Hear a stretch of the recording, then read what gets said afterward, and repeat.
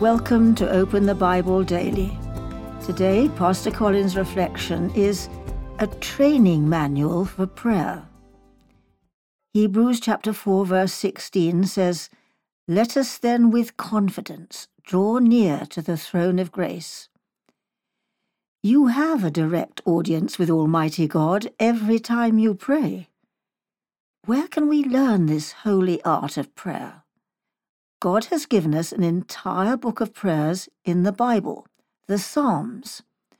One reason we've been given the book of Psalms is to help us in our praying.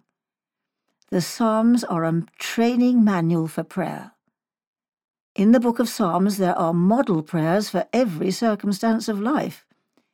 These prayers have been breathed out by the Holy Spirit.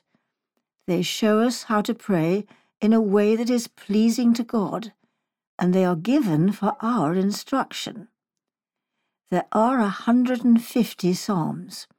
God has given us a manual on how to pray in every circumstance of life, and we should use it. We should use it to improve our praying. We should use it especially when we find it hard to pray.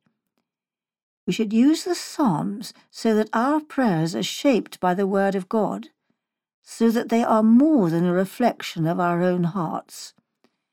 Bonhoeffer says, if we are to pray aright, perhaps it is quite necessary that we pray contrary to our own heart.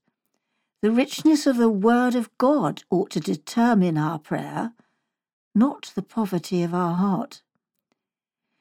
Which one is shaping your prayer life more right now? The poverty of your heart, or the richness of the Word of God?